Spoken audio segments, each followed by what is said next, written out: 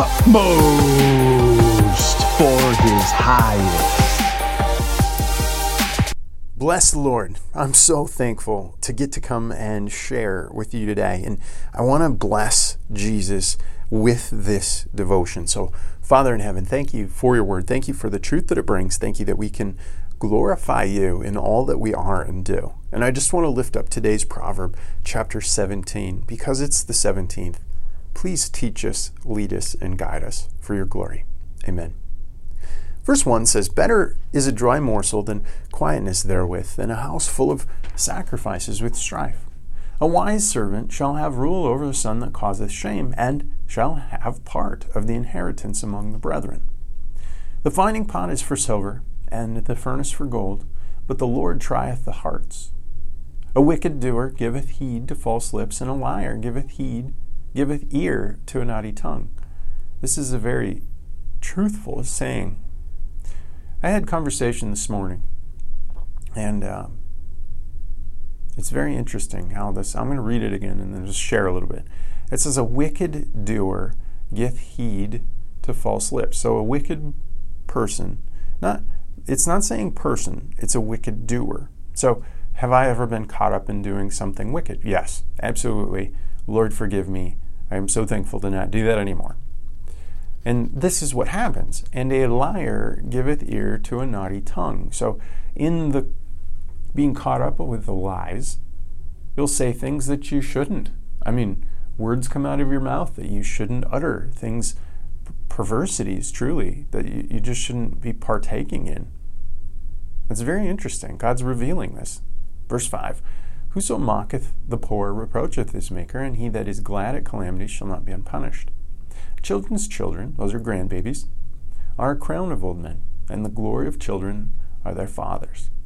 Excellent speech becometh not a fool, much less do lying lips a prince. As a gift is for a precious stone in the eyes of him that hath it, whosoever it turneth, it prospers." Verse 9, "He that covereth a transgression seeketh love, but he that repeateth a matter separate very friends." And so it is important to seek love, but do we seek love at the cost of repeating?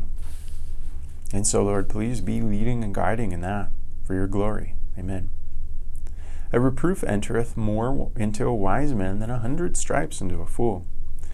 An evil man seeth only rebellion." That's what he seeketh. That's what he's after. "And therefore a cruel messenger shall be sent against him. Let a bear be robbed of her whelps, meet a man rather than a fool in his folly. Whoso rewardeth evil for good, evil shall not depart from his house." So again, simple warning. Verse 13, just giving me great peace today. "The beginning of strife is as one letting out of the water. Therefore leave off contentions before it be meddled with. He that justifieth the wicked, and he that condemneth the just, even both of them are an abomination to the Lord. Wherefore there is a price in the hand of a fool to get wisdom, seeing he hath no heart for it. A friend loveth at all times, and a brother is born for adversity. A man, void of understanding, striketh hands and becomes surety in the presence of his friend. He loveth transgressions that loveth strife, and he that exalteth his gate seeketh destruction. He that hath a froward heart findeth no good, and he that hath a perverse tongue falleth into mischief. He that begetteth a fool doeth it to his sorrow, and the father of a fool shall have no joy. A merry heart doth good like medicine." So it's not medicine, but it's like medicine. It's so important to have that merry heart. "But broken spirit dries the bones. A wicked man taketh a gift out of the bosom, and pervert the ways of judgment. Wisdom is better to him that hath understanding, but the eyes of a fool are in the ends of the earth. The foolish son is a grief to his father, and bitterness to him that bare him. Also, to punish the just is not good, nor to strike princes for their equity. He that hath knowledge spareth his words, and a man of understanding is of an excellent spirit.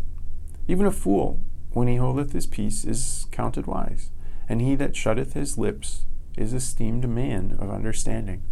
It's so important to slow down, pray, and respond in love. And that's all I want. So Lord, please help me to slow down, pray, and respond in love. And for anyone who's listening, may that be the prayer of their heart. Lord, or if there's another verse that's jumped out and applied in their lives, God bless them. Please let them come to a saving knowledge and grace of Jesus and Jesus' love. For your glory, we pray. Amen.